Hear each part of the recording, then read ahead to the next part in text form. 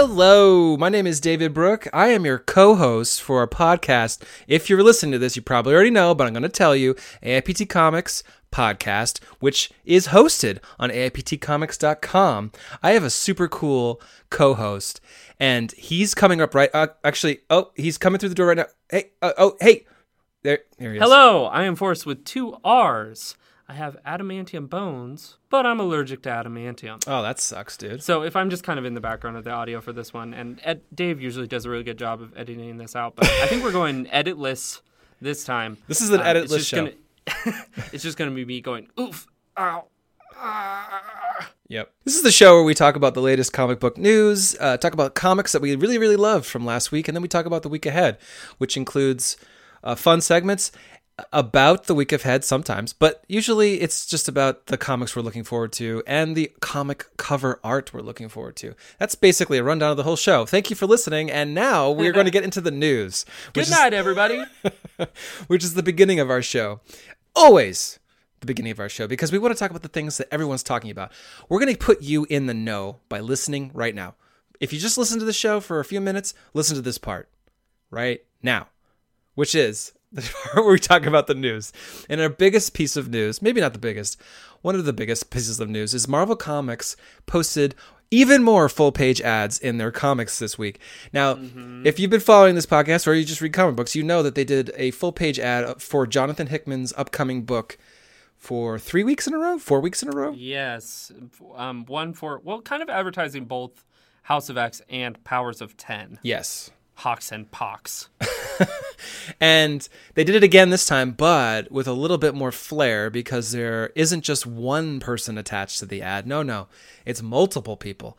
We're talking people like Walt Simonson, Eric Larson, Mark Waid, Al Ewing 8 times, Brad Meltzer, yes. Joe Hill, Mike Allred, blah, blah, blah. There's so many people. And it's getting people hyped for this August 2019 event. I don't know. What is it? Yeah. We found out, didn't we? Yeah. Today, on Friday, they announced what this is all about, which is Marvel Comics 1000. We're not going to talk about that until a little bit later in the show, but we have some thoughts on the title of this. Yeah, and just, big annuals and anniversaries and stuff in general. And I think we can really dive into that when we get into the segment later. Just to sum up, it's an 80-page comic celebrating the history of Marvel, and it's 80 pages for a reason. Yes. Marvel the is 80th anniversary. Exactly. A much more suitable name. Marvel 80, yeah. Or even 800. Yes. But we can get into that. My bones hurt already. Oh, shoot. We have to hurry up. His bones are hurting, folks. It's kind of I think it's kind of fun that they do these full-page ads for things coming in the next couple months. I mean, DC doesn't really do stuff like this. Not that it's better because it's different. It's just, I don't know. It makes it feel a little more special to me. It gets people talking. Absolutely. I think the internet is really good at turning something into a meme really fast. Right. Like Endgame or Drake or anything, really. I could list off 1,000 memes. I could list off 1,000 SpongeBob memes. But comics Twitter is especially good at this. And it's so insular and fun. Like, if you're in the know, you laugh really hard at what creators themselves are taking the time to do on Twitter. Right. And when Marvel or DC or whoever really starts putting out announcements like this, Twitter is no more fun than those days for me. Yeah.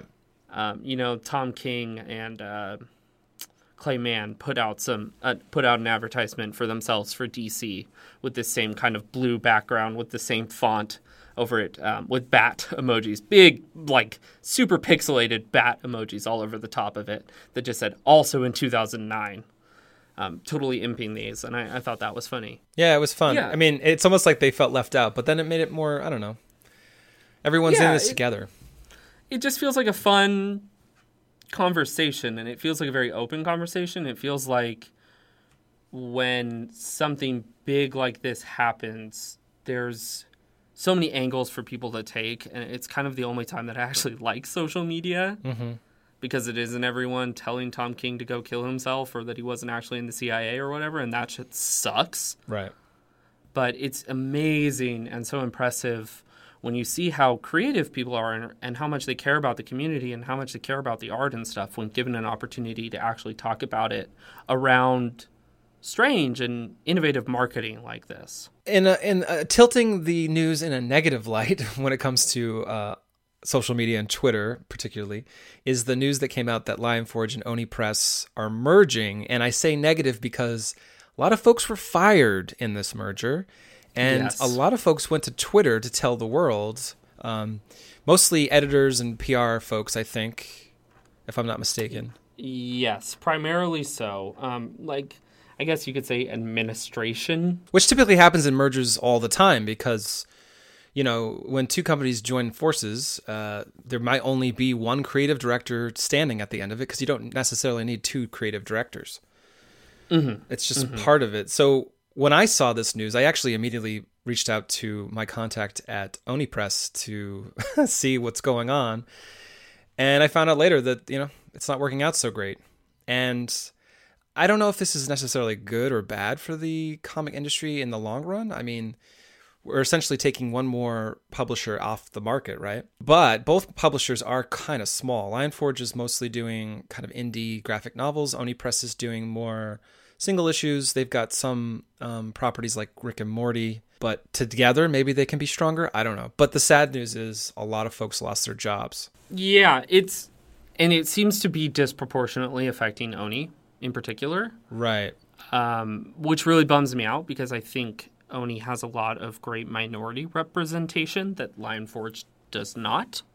I guess Polarity, the parent company of Lionforge, is now like the main parent company. Mm-hmm. So I guess that's why they would fire more folks from Oni. Sure. Because Oni's merging with Lionforge. It's not the other way around, I guess, is one way to look at it. Yeah. And merge, again, is a strange word for this. It is ostensibly what they're calling it. Right. It's almost like an acquisition. Right. Though. Yeah. And when you're looking at an acquisition from the outside, you can take people's word as they come out of the organization, as they spin out, like you were saying, because people do lose their jobs because you can't have two people doing the same job. Right. Right. But you can take their word for granted, or you can take it with a little grain of salt because they may be bitter and they may be upset that they lost their job. And I don't think anyone should lose their job. Mm-mm. But this in particular seems especially weird and egregious to me. It's like if you go to Twitter and you look at the news about this, there are a great number of people of color or people of minority representation, queer folks, women and stuff, largely from Oni, saying that they were fired. Mm-hmm. And that gives me a lot of pause, and it makes me feel like I'm not just taking it with a grain of salt, and I don't think that it's just bitter people. You're watching an acquisition play out in real time, and you're watching a larger company consume and totally change the culture of a smaller company. That happens all the time in the private sector. Right. There are businesses whose entire business model is to buy businesses, to compile them, to strip them for parts and sell them. Right. Oni and Lionforge and a lot of other comics publishers and stuff are slightly different in the fact that they produce content that a lot of people glom onto, and that they are avenues for creators, right? Mm-hmm. So they're hiring editors, colorists, letterers, and then writers and artists as well. And so you're also seeing a change in the content that those publishers represent by changing the workforce that works for those publishers. Mm-hmm. It's a much bigger domino effect than I think some people think. Right. When they see Lionforge and Oni joining forces, whatever marketing spin that they want to put on it.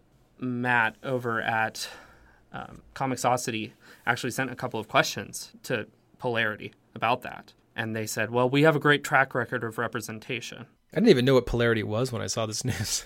Right. These publishers have a great track record of representation, was basically their statement. It's over on his Twitter if you want to look it up. I think he may have also published it on Comixosity. That's not a response. That's not an answer. Right. That's, yeah, and What about the future? Because there's a huge difference between the people that are being laid off from their jobs and what you're saying. And I find that so disappointing. And I find the truth, I think, here significantly more worrisome and disappointing than you might during a normal merger or acquisition, where the fact is that two people can't have the same job. Mm-hmm. And that really bums me out. It really bums me out, especially as a queer person who is already hungry for more representation in comics. It really bums me out as someone who really loves comics created by people of color and by other queer people, and by seeing smaller imprints heralded and shepherded by really, really great minority editors who have been cut. And I know I'm on a bit of a soapbox now, but it means something to people. I don't feel like the answer, we had great representation or we have great representation, is adequate. It makes my bones hurt. They were already hurting before. They were already hurting. Yeah, it's going to be interesting to see how things pan out as things move forward. Obviously, we'll find out more information about who's doing what at the company, because right now it's pretty much up in the air. Right. Not to mention Right. what the name of the company is. Is it Right. just Polarity now, or is it Lion Oni, or is it Oni Forge? Oni Forge? Oni Forge is pretty good. And, ultimately, if this means comic creators will have a better opportunity at this company, maybe that's good. I don't know. Sure. I don't know if either company was in trouble, though. That's the other thing. Like, was this really necessary? I think that part is fascinating as well. But I think the Oni president basically just sold it off to Lionforge, right? Because I think that both their books, their imprints, and their distribution were great. Right. Their reviews certainly were. I know that you can't necessarily mark that up to sales and not parallel or anything like that. But yeah, it seems strange. I don't know if it was a consolidation of distribution channels, maybe. We did talk last week about, I think the name of the company is Richard and Taylor, one of the primary distribution channels for Diamond, Right. stopping their retail distribution. So that kind of news could have been coming down the pike for a long time. Mm-hmm. And you may see more publishers consolidating because of stuff like that. And certainly, they have to control and they have to fund fewer and fewer channels to distribute their stuff. I definitely think this to retail markets at the very least, because obviously the internet is a vast and wide space. You can use Gumroad, you can use Issue, you can use whatever else to put things out there. Right. I think that may be part of it. I think this It is could have gonna just been a sale. I think it helps Lionforge more than it helps Oni. That's for sure. Absolutely. Especially given that you see the damage is largely being done to Oni. Right. And again, I would take a second to step back and say, I don't want to assign a narrative to anyone. I don't want to say that Polarity and Lionforge is staffed by racists and whatever. Yeah. That's not my point at all. Mm-hmm. My point is that in restructuring a company, I don't think that they're being as culturally and inclusivity focused and conscious as they should be, especially when people were coming to Oni for those products. Right.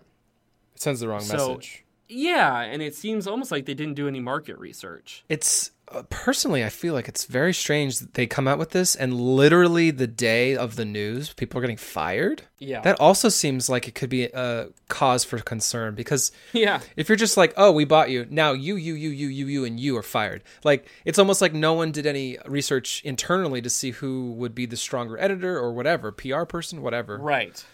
So it comes as a shock. Yeah. And it could have been something that was as simple as, well, we want to keep all our Lionforge folks, F the Oni people. Yeah, But- some sort of seniority bonus, basically. Right.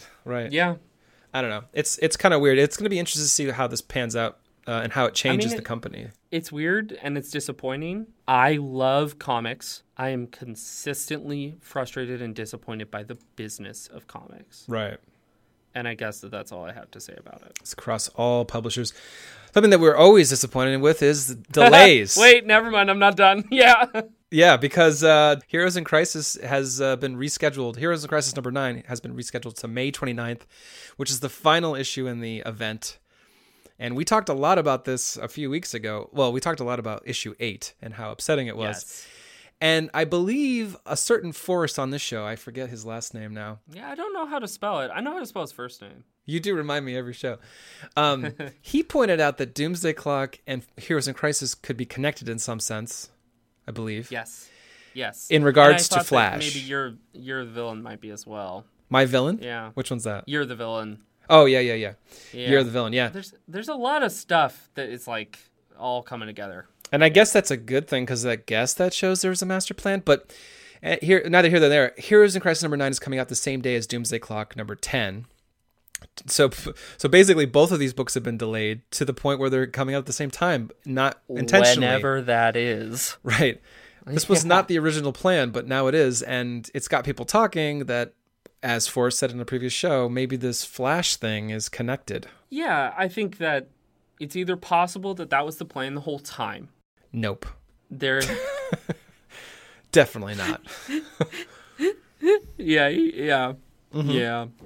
Or it's either possible that was the plan the whole time. Yeah. There is one more issue of Heroes in Crisis. Yes. And maybe they were like, this is super weird. Like, we're trying to reference something from Doomsday Clock, or we're trying to reference something from Batman and Superman, or we're trying to reference something from You're the Villain, and it doesn't even work in a vacuum.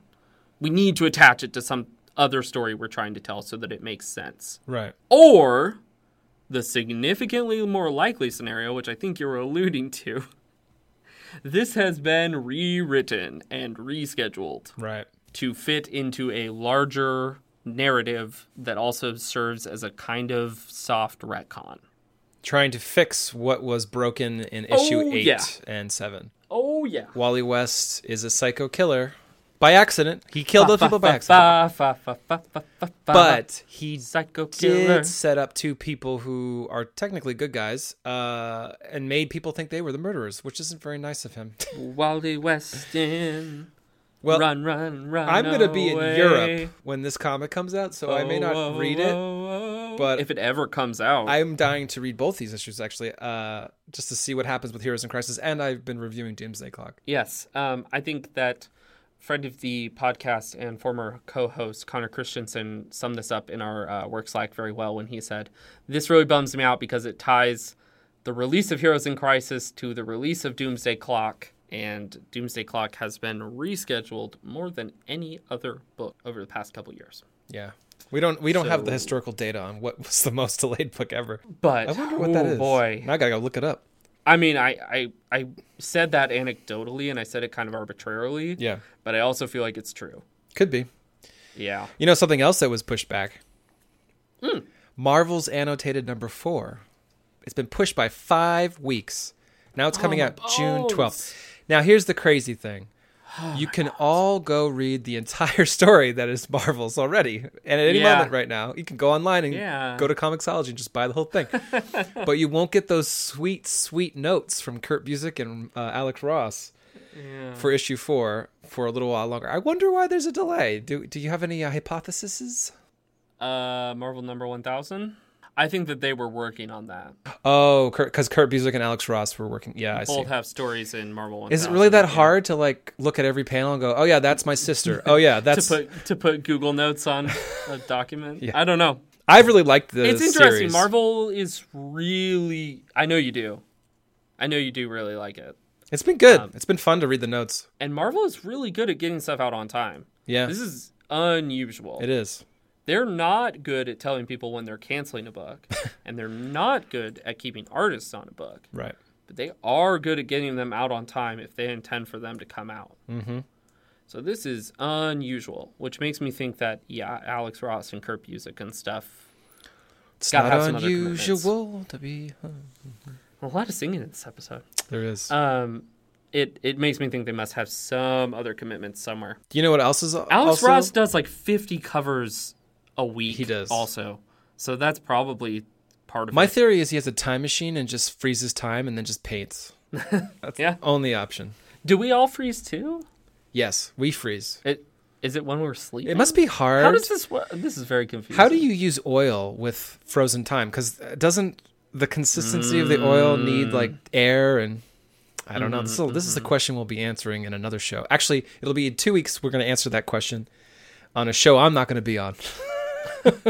I should just do that. Thanks for committing me to looking that I'm up. going to set up you for the next 2 weeks, or not next 2 weeks, but the 2 weeks after that of things you need to look up. Anywho, I will Google oil physics. not unusual also in the news is Netflix signing a first look deal with Dark Horse Entertainment. They get to get a first pass on anything Dark Horse puts out, right? To be turned into a TV show, presumably, for Netflix. Yes. Or it could be a movie too, I suppose. Yes. Clearly, Netflix is very, very happy with Umbrella Academy, or at least how many people watched it. Yeah. Umbrella Academy was the most streamed thing in the world the weekend that it came out. I didn't know that. Yep. Look at you and your facts. So I would imagine that they are pretty happy with it. One thing that I thought was really funny is that Vice President of Original Content for Netflix, Cindy Holland, said of the collaboration's future, "Following the success of the Umbrella Academy, we're excited to extend our relationship with Dark Horse Comics. The Netflix teams are already working in deep collaboration with Dark Horse to identify projects beyond the world of traditional superheroes, branching into horror, fantasy, and family entertainment that we think our members will love." No mention of the Polar movie starring Mads Mikkelsen, which was not very good. Oh, yeah, true. That didn't work out so great. That did not work out so great. I like how she was like, Umbrella Academy, good, huh? Mm-hmm. Other stuff? What? Now, do creators who work for Dark Horse, do they own their IP? Some do and some don't. Interesting. Christian Ward and G. Willow Wilson own Invisible Kingdom. Oh, that's sort of for a separate example. thing, because that's the Burger Books. Yes. So I think in general, artists on imprints for Dark Horse own their work. Mm-hmm. And that's kind of why Dark Horse has those imprints set up. Right. But that, for the most part, no. Any particular Dark Horse books that you're excited about the idea of being adapted? Oh, good question. Predator. Yeah. I guess that works. No, I think Whispering Dark could be a really sweet Ooh, miniseries. yeah. I don't want it to be a movie. I'd like it to be a miniseries. Mm-hmm. That one's pretty good. I mean, obviously that one is coming out actually next week in graphic novel format. So it's at the top of my list because it's newer. I'm trying to think. Do you have any? Yeah. Kurt Pyers and Antonio Fuso's Weird, which is one of my picks this week. And Tyler Crook and Cullen Bunn's Harrow County. Oh yeah, that's a good pick. Mm-hmm. I think Harrow County could work great as a multiple season show. There's a lot of material there. A lot of issues with that. And the fact that it's kind of already built in as like this weird paranormal southern ghosts and ghouls type story. I think that there's a lot of room for Monster of the Week type episodes, bottle episodes, and stuff like that they didn't tell in the comics necessarily. There's some like back matter comics that like Tyler Crook wrote and drew and stuff that Cullen didn't work on at all. Right. Cullen Bunn being the official comic book writer of the podcast, by the way. But I think that the show could do those just as equally. Yeah, for sure. Yeah. I wonder if Netflix can do something with the Eerie or Tales from the Crypt. Does Dark Horse own those? Yeah, I don't know if they do. I mean, that'd be pretty cool. And then they can kind of compete with the Twilight Zone on CBS there. Mm-hmm. That would be cool. I would like to see a Goon animated movie. I actually kickstarted that. Did you kickstart that? I did not, but that sounds rad. I think it was a Kickstarter. It was something. I spent money. It never came, and it never became something, but I wish it did. Or maybe, what's the other one? Grendel would be kind of cool. Mm-hmm. Coolest mask in the biz. Yeah, they have a lot of cool properties. You know who else has cool properties? People who came out with really good comics last week, which we're about to talk about in the Top Books of Last Week segment, where we talk about our favorite 2 books from last week. We also talk about the highest rated critic comic from comicbookroundup.com and the highest rated fan comic according to comicbookroundup.com. So, critic comic, Ice Cream Man number 12 by Maxwell Prince and Martin Morazzo. This is actually reviewed on AIPTcomics.com by Ari Bard. He gave it a high score, a 10. He contributed to the fact that this has a... What was the score? Oh my god, I don't have it written down. Oh no! All right, well, you know what? I'm going to guess it's like a 9.4. And I haven't read a single Ice Cream Man. I know that it's horror. I know that this issue is a sci-fi horror. So I mean, that's a gimme. Everyone likes sci-fi horror, right? True. I do. Sure. I mean, who doesn't love Alien? People like Alien. I was going to say that. Who doesn't love Prometheus? I mean, the best alien movie there is in existence. Yeah. The fan-rated, highest-rated comic was Friendly Neighborhood Spider-Man #6 by Tom Taylor and Juan Cabal, which I reviewed, and I will be talking about in a minute, because that comic book rocked. It looks like Ice Cream Man #12 got a 10.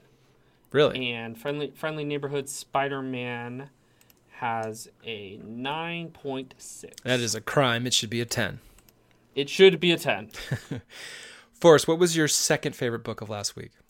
My second favorite book of last week was Star Wars Age of Rebellion Boba Fett, written by Greg Pak, with art by Mark Laming. We talked about this a little bit before the show started recording, and I know you reviewed it for the site. You gave it a 7.5. Oof. I think I probably would have ended up somewhere in like the 9 range for this. There's not a lot to glom onto here. It's a very static, bare-bones story of Boba Fett pursuing a bounty kind of relentlessly across the desert. The bounty runs away, tries to bargain with him, blah, blah, blah, blah, blah, and Boba just pursues. And he rides a mechanical horse alien thing. And it fucking rules. That part does rule. But it's very quiet. It doesn't... There's other people, like, talking at Boba Fett. There's other people trying to dissuade him. There's other people trying to beg, steal, and all sorts of shit from him. But he barely talks at all. In fact, I don't think he talks until the very last panel. Mm-hmm. And I can see people being turned off by that, actually. But I thought that it worked really, really well. Because George Lucas's original idea for Boba Fett and for a lot of the bounty hunters in Star Wars was the archetype of the man with no name. A cowboy character who rides into a city or a town or somewhere and changes everything. He sure did talk a lot in that cartoon, though. True. Chewbacca, what are you doing? Remember that voice? Oh, man. That the cowboy character that changes everything from the outside. Yeah. Right? Mm-hmm. Because they are dispassionate or because they are super passionate. I think I said in my review that he's a force of nature. Yeah, and I think that that's very apt here. Boba comes across as maybe disconnected or uncaring, and certainly I think that that's how a lot of people feel about him and they think about him, and Greg does a great way of just writing a script that Mark is set up to execute with the art in that way. Like, he's just shooting people in the back of the chest, keeping on moving and stuff, until he comes across someone that's been hurt. And he stops and he gives them some water. And I was like, whoa, hold on. There is a little bit of nuance to this. There's a little bit of, like, Boba is constantly calculating about the things that he needs and the things that he wants and what is the best way to get his quarry and stuff like that. And there's an eventual twist ending that is like, all right, maybe he's just a badass. But that little bit of nuance in the middle of it, which I don't really want to spoil too much, I thought it was really well done. And I liked that it took a character that people have written a lot about and imagined a lot about and kind of talked to death about in the prequel movies and boiled it back down to like the bare essentials of what made him an attractive character in the first place, which is this cool, externally cool looking character with a very deadly, very dangerous skill set. And an awesome helmet. The script worked really, really well for me in that regard. Nice. Yeah. Yeah, the Age of Rebellion comics have been pretty sweet from Greg Pak. I'm really excited to see what he does on Star Wars with number 68, I think he starts. Yes, I believe that's right. The man knows how to write Star Wars, folks. Yeah, absolutely. I think that is a larger takeaway, too, for me, is like, this totally fit in with what I want out of an Age of Rebellion type story. Next up, actually, next week is the Lando comic that Greg Pak's doing, and we have a preview on AIPTcomics.com. They go back to Cloud City, folks. We get to see Lando manage Cloud City. I'm excited for that. Yeah. There's a lot of cool stories to be told right now, I think. What's next? Luke Skywalker, I think, in this series? I don't know. that's after I do Lando. love the Bounty Hunter ones. I think they're really well done. Yeah, the IG-88 story was sick. Yeah, Cy Spurrier's IG-88 story at the beginning of the annual. That's the one you were referencing, right? See. That that ruled. Bueno.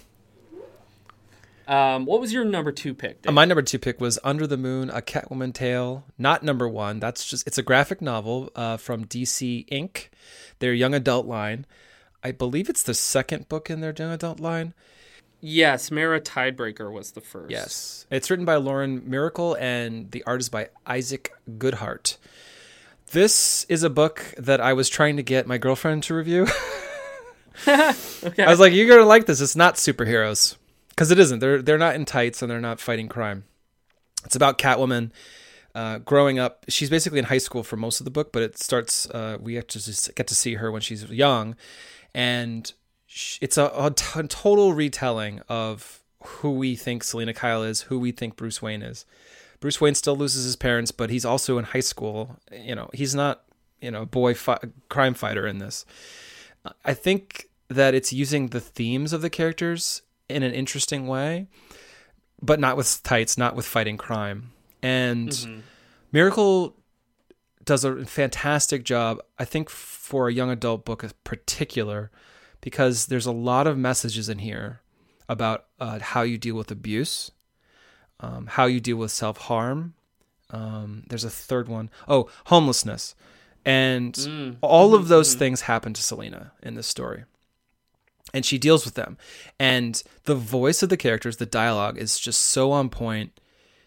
You are transported into this young girl's life, and you feel for her because it's so well written. Now, of course, the art is really good too. Almost the whole book is cast in a blue, just mostly blue lines and shading, with some little interesting plops of red and other colors here and there, but mostly for emphasis. And that blue really imbues a sense of sorrow, a sense of deepness that I wasn't expecting when I started reading it. As I said before, I wasn't intending to review this, but I did for amputcomics.com. I gave it a high score, and I don't know. I think that young adults, going through, teen things could read this and learn something, could grow from it. Mm-hmm. And if you're not a young adult, and you still get something from it, a deeply emotional story that's meaningful. Yeah. No, I mean, it sounds really cool. I liked Mara, so I will definitely check this out as well. I was intrigued by the Free Comic Book Day teaser. Yes, that there they was. put out. And I think it's like 200 pages. You get a whole story right there. Yeah, I think they're good deals.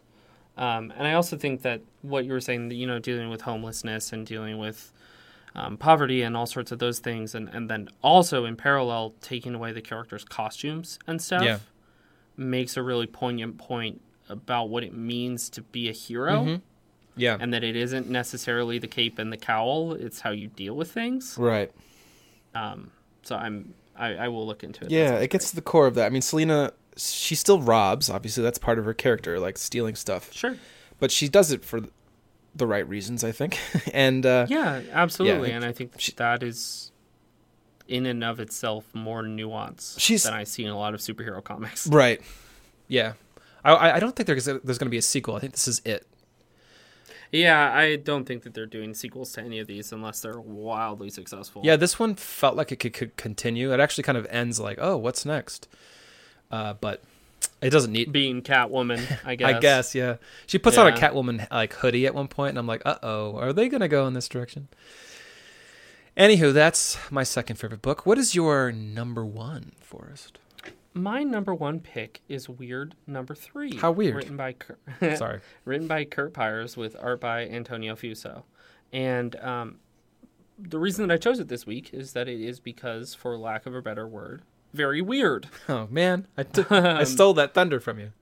I have been a fan of Kurt Pyers' writing for a long time.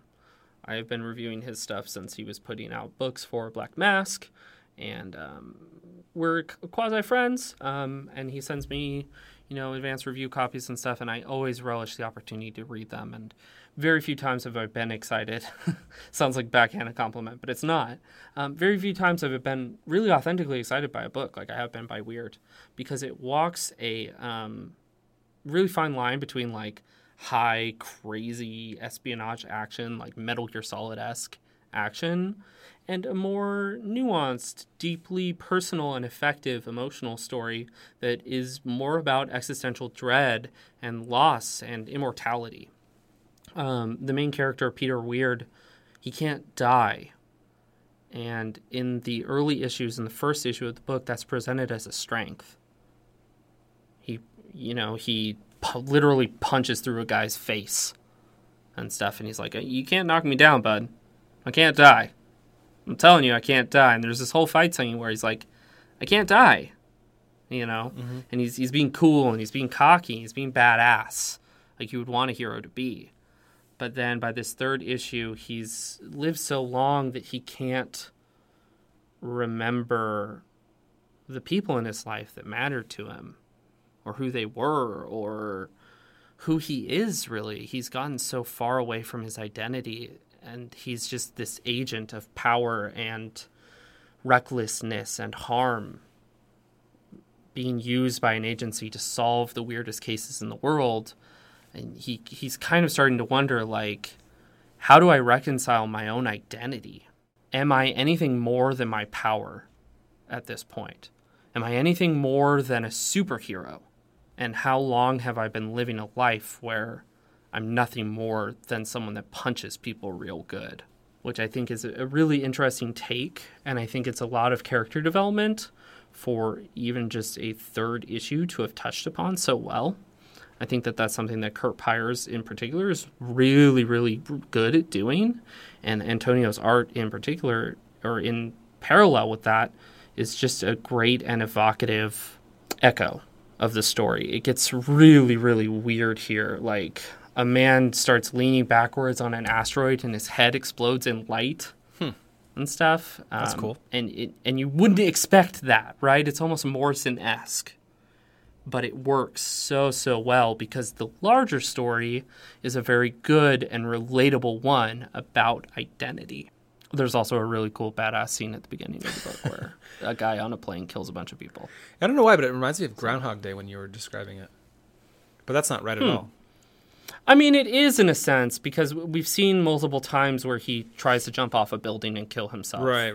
He's sick of living, He's sick of living, and obviously that's a story that's been told before, but this does feel a little bit different to me, given that it is using the pastiche and the iconography of superheroes in a new and interesting way. It's interesting you say that, because my pick for the week, I saw some criticism of it on Comic Book Roundup, other critics, because I reviewed this book. I gave it a 10 out of 10 on AFTcomics.com. I would have given this a 10 out of 10 as well. I saw some criticism. It was like, oh, we've seen this done before. And I thought, I guess. Yeah. But not as good as this. Yeah. Of course, the more recent you see something, probably you give it a unfair advantage against historical things that happened in the past. But anyway, this issue, Friendly Neighborhood Spider-Man number 6 by Tom Taylor, Juan Gabal. It has everything you want in a Spider-Man story, I think. It has the heart, most importantly. It has action. It has great art. It has cool layouts. It has a meaningful story. It'll make you cry. And my number one criticism of it was, if you have no heart, you probably will hate this. Yeah. I don't want to spoil it, though. And that's why I'm trying to stay I don't think we can. We do spoil a lot of stuff on this show, but this one is special. And it does kind of rely on a twist. I will say that. Although that may be too much of a spoiler. But needless to say, there's a lot of cool villains in this. It opens with Dr. Octopus. Spider-Bite is in this. Oh, we've been talking about Spider-Bite, I feel like, since day one of this show. Yeah, it's been a while. He's finally here. We finally get to see Spider-Bite. He's pretty badass. He's a good lad. I think last week you said that we were probably going to keep getting Spider-Bite in stories moving forward. Yeah, I mean, Tom is really, really good at writing young characters. Right. Like Gabby. Yep. He also writes and created a children's show called The Deep. Right. So he's no stranger to writing well for kids. And without making it feel like it's punching down Right, at all. right. Yeah. Yeah, I think he's really good at reminding you of how you know, when you were a kid, how it felt, you know, and how you might have acted. And also in this issue in particular, and if I'm hogging the limelight, I'm sorry, in making heroes like Spider-Man feel bigger than life. Right. Like, Spider-Man is my hero, and Spider-Bite very much sees Spider-Man as his hero. Right. As The he same way should. that I think Gabby sees her older sister as her hero. Mm-hmm.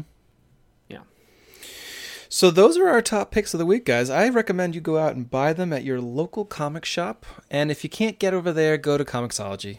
Throw them some Yes. coin, even if it's Amazon. And next year, make sure that the Eisners nominate Juan Cabal for that 2-page spread in Friendly Neighborhood Spider-Man. Yes. Tom Taylor.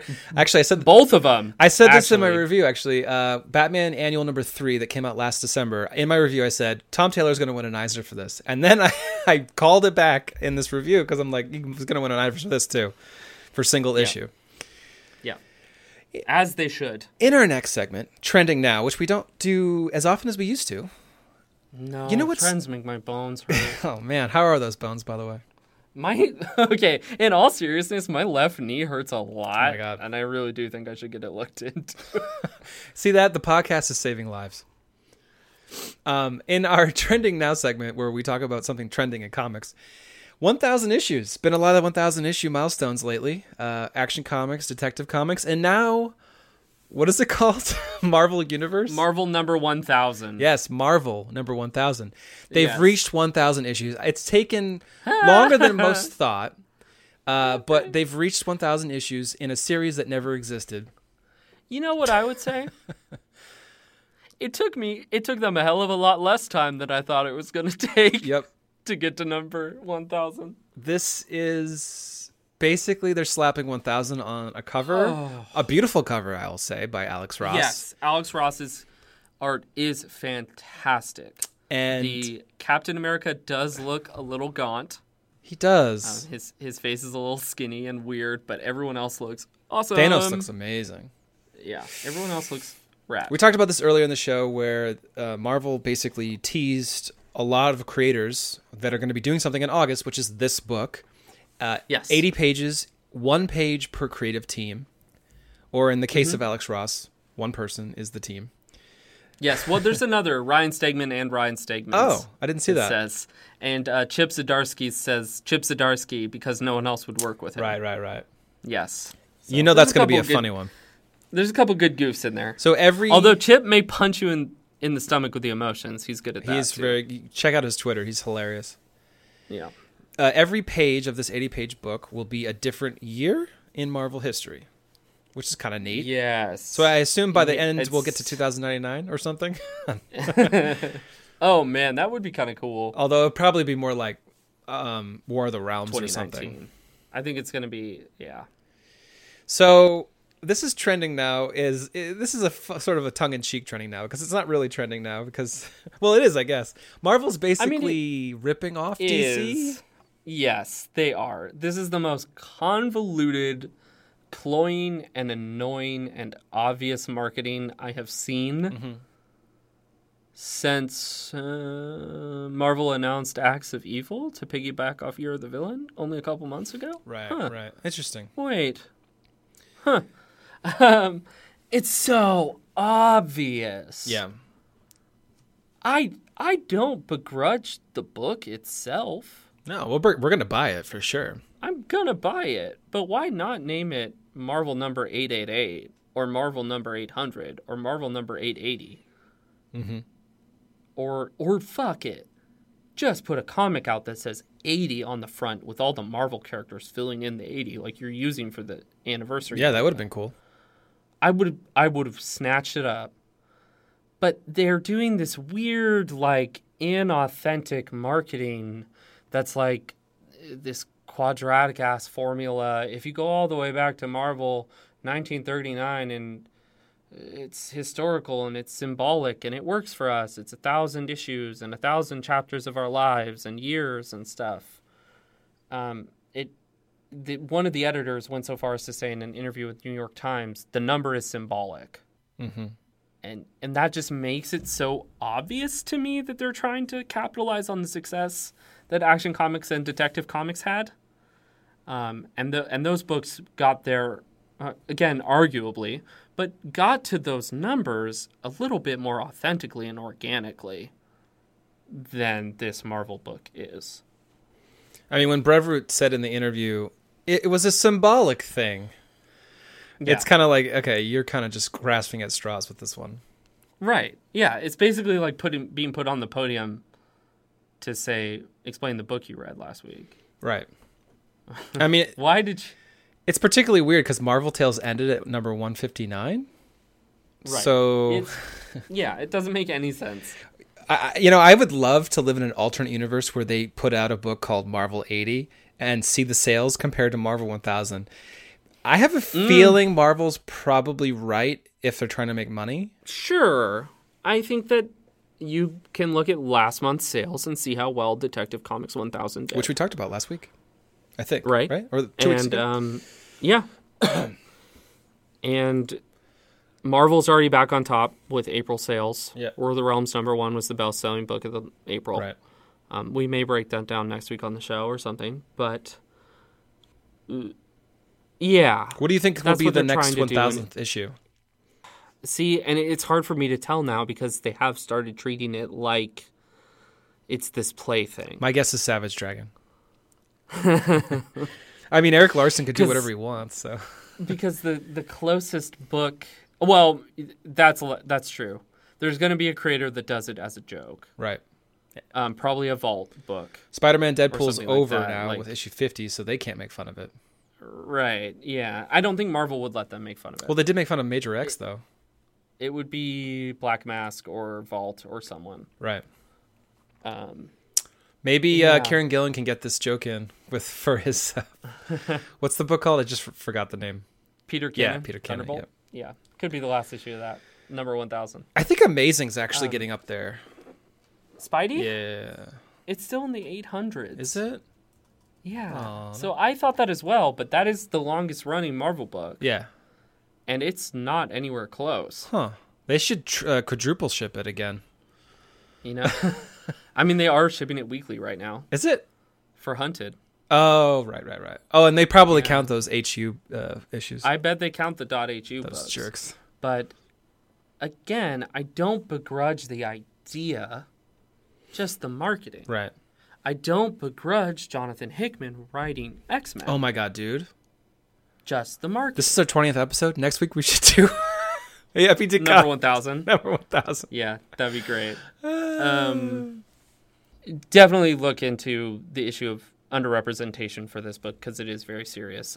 I love Al Ewing, but he's writing 8 stories here. He's an author for 8 of the pages, and there are only 8 women in this book at all. So Al Ewing has as much representation in this huge historic book as all of the women that Marvel hired to work on it. And I think that that's pretty disappointing. I'm not necessarily looking forward to that as well. Right. I think that we just need to... The same with Oni and the same with Lionforge. It just has to be demanded. Mm-hmm. And I think that writers that are writing these stories, as cool as and exciting as it is to be selected for Marvel Comics number 1000, they need to be like, what about the stories that aren't mine? Or, you know what? I'm writing Venom, or I'm writing Avengers this week. That's going to do just as well for me. Can you please give this historic thing to someone else?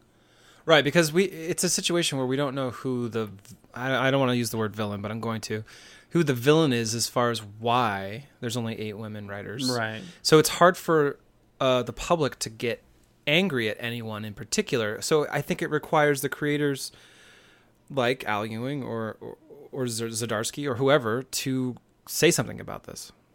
I think that it does. Because no one else is speaking for them. Yes. I think that the men need to use their privilege to speak here. I mean, we don't really know why he got 8 stories. That seems particularly strange outside of your point. Like, what? The word is that he helped script the entire book. Aha. Interesting. But again, so I think it's probably one story that's being told over 8 pages. Right. But that also kind of betrays the whole concept of the book, right? True. And it's weird to me. I don't know. There's a lot of creators out there they could have hired for the other 7 stories. Yeah. And I get that I'm kind of on this soapbox this whole episode. I'm sorry, y'all, but It's a soapbox episode. I'm just so exhausted by the business of comics. You're so exhausted. Do you have enough energy for our next segment? Yeah, I do. We can talk about our top books now. What is your top book of next week? It does have to do with Spider-Man. Oh. Spider-Man and the League of Realms, #1, written by Sean Ryan with Nico Leon. This is a War of the Realms tie-in that I'm actually pretty excited for. War of the Realms hasn't had a number of tie-ins that have really excited me. Like, I think they're cool, Agents of Atlas, War Scrolls, all that stuff, but I don't really have the bandwidth nor the energy to, like, really delve into all those tie-ins for a lot. Tie-ins! I did it again. Fuck, I did it again! I'm gonna zap you every My bones! I don't have the energy to get into all the tie-ins for a whole line-wide event like that. That's a lot. I mean, this is a big one, too. But Spider-Man and the League of Realms looks hella cool. Basically, it's Spider-Man leading. League of Realms has been around before. It's Spider-Man leading the team this time around.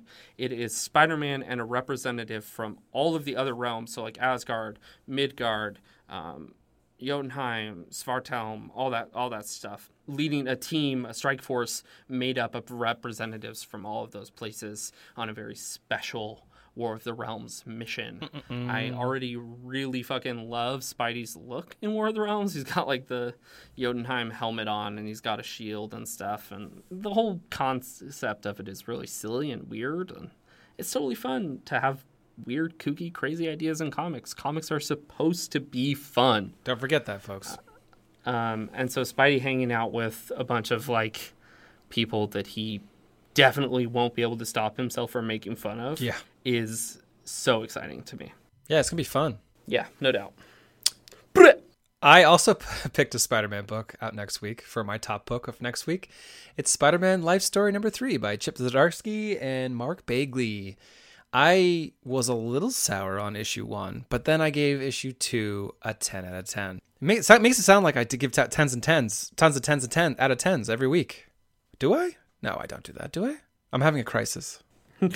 Anyway, are your heroes in crisis? This 3rd issue, I made you plural, is in the 80s. Obviously, this is a sweet spot for folks my age, in their 30s, because we grew up in that decade. And you mean old? Yeah, real old. If you look at the preview, I don't want to spoil it too much. If you look at the preview at aptcomics.com, you'll see that Mary Jane is Pregos. Yup. Spidey is also wearing some sort of like Iron Man-like costume. What? Reed Richards has got white hair and he looks like he's having a midlife crisis. I don't know. It looks really awesome. The art is fantastic. Zdarsky's totally hooked me with the last issue. And I don't know if you know about this, Forrest, but there's a black symbiote suit that Spider-Man wore once. And not ringing any bells. He has it on in this issue. Well, we don't know yet how he gets it from the preview, but we see it on the cover. Fuck yeah, dude. So I'm very excited to see how Zdarsky, because this whole series has been a spin on to go hang out on Battle World, everything of Spider-Man. It's gonna be interesting how he spins it, because clearly this is a darker, little more I don't know. I don't want to say depressing, but it's sadder. It's a moodier time in Spidey's life. Yeah, and it's going to be interesting to see how a guy who's already kind of broken a little bit, how he's going to react with a symbiote sucking the energy out of him and making him an irritable jerk. I live for that shit. Should be good. And Bagley on it is so cool. Yeah, I mean, he was the Spider-Man artist. The very first comic I ever read was by Mark Bagley drawing it. And hook, line, and sinker right there, buddy. And I would say for me as well, a lot of people think of Todd McFarlane as being like the father of Venom's design. Right. It's Mark Bagley, y'all. Who said that? Someone said that the other day on Twitter. Oh, really? Yeah, and I it's probably in my head because of that. Stegman replied and said, "Ouch," or something, which I thought was funny. hilarious. I bet it's in my head because of that, but like I was thinking about that and like the image that everyone knows of Venom, or the one that gets used on T-shirts and shit, is the cover of Lethal Protector, Yeah. which is Bagley. Yeah. Like, For sure. Yeah.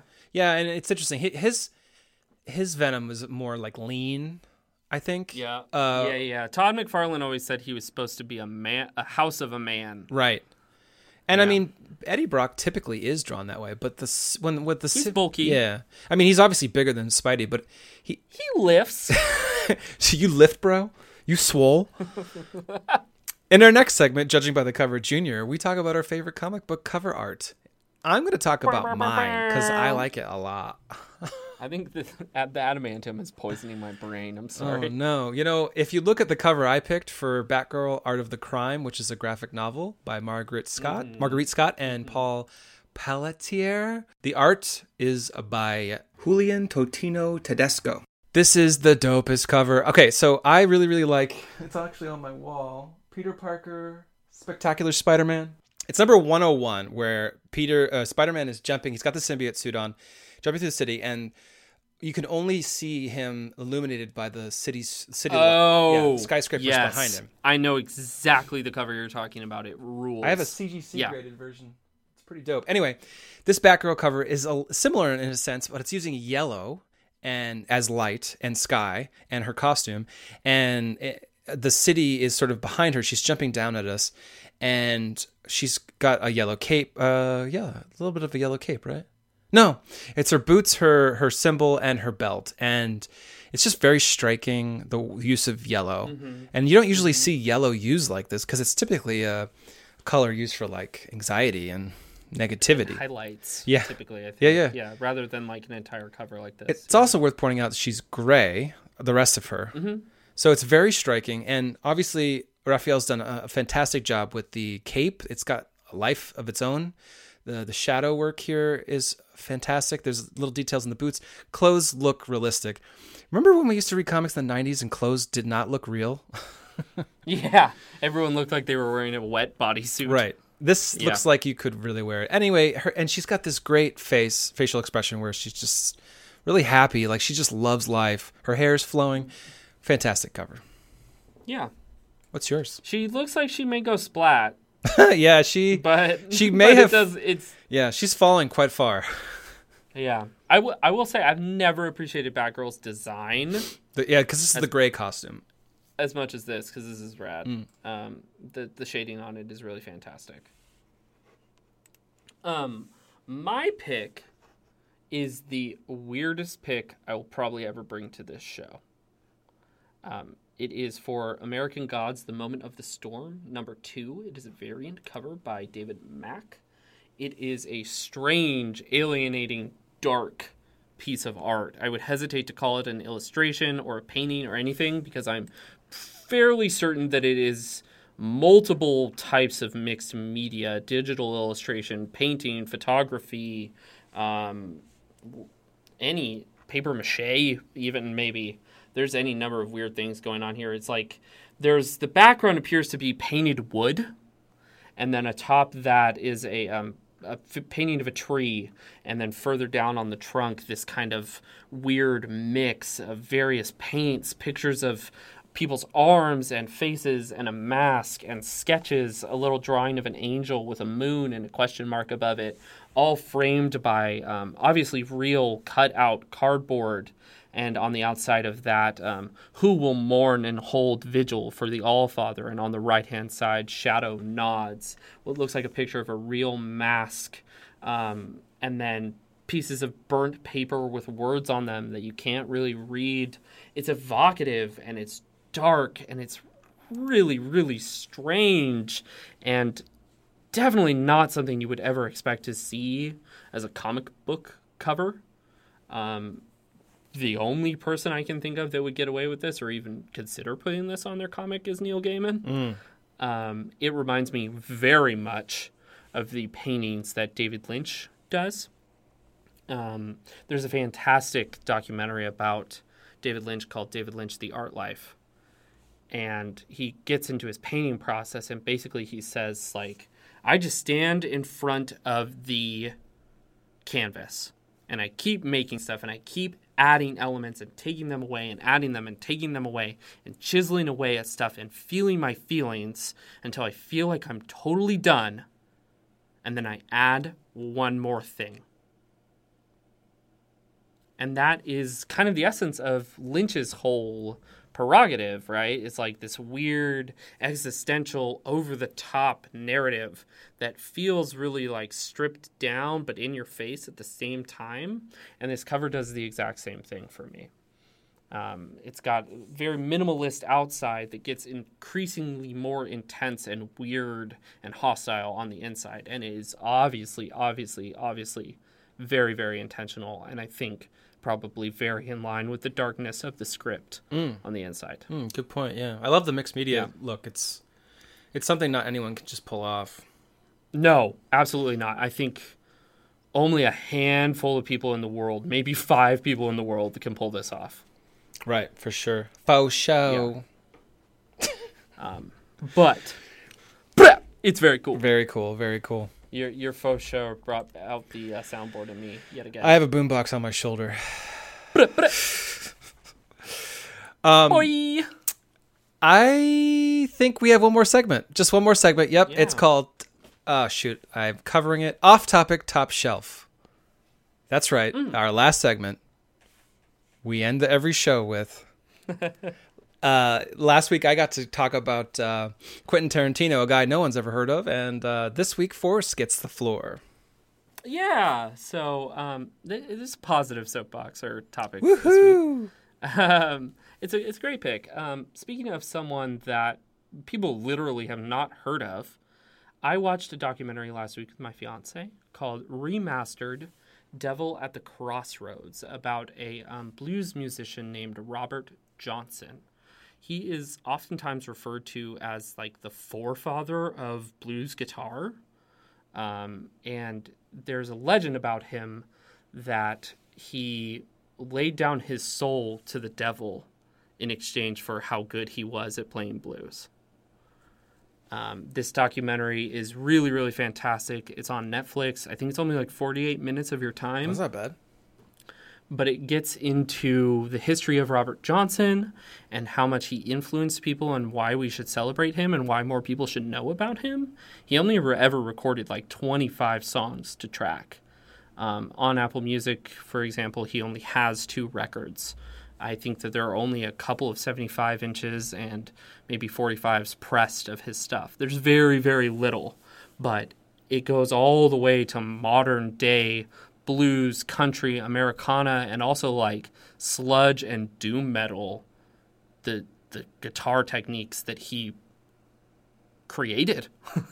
Slide guitar and the way that he was playing his guitar both on the high end and the low end at the same time so that it sounded like someone was playing guitar and also playing bass.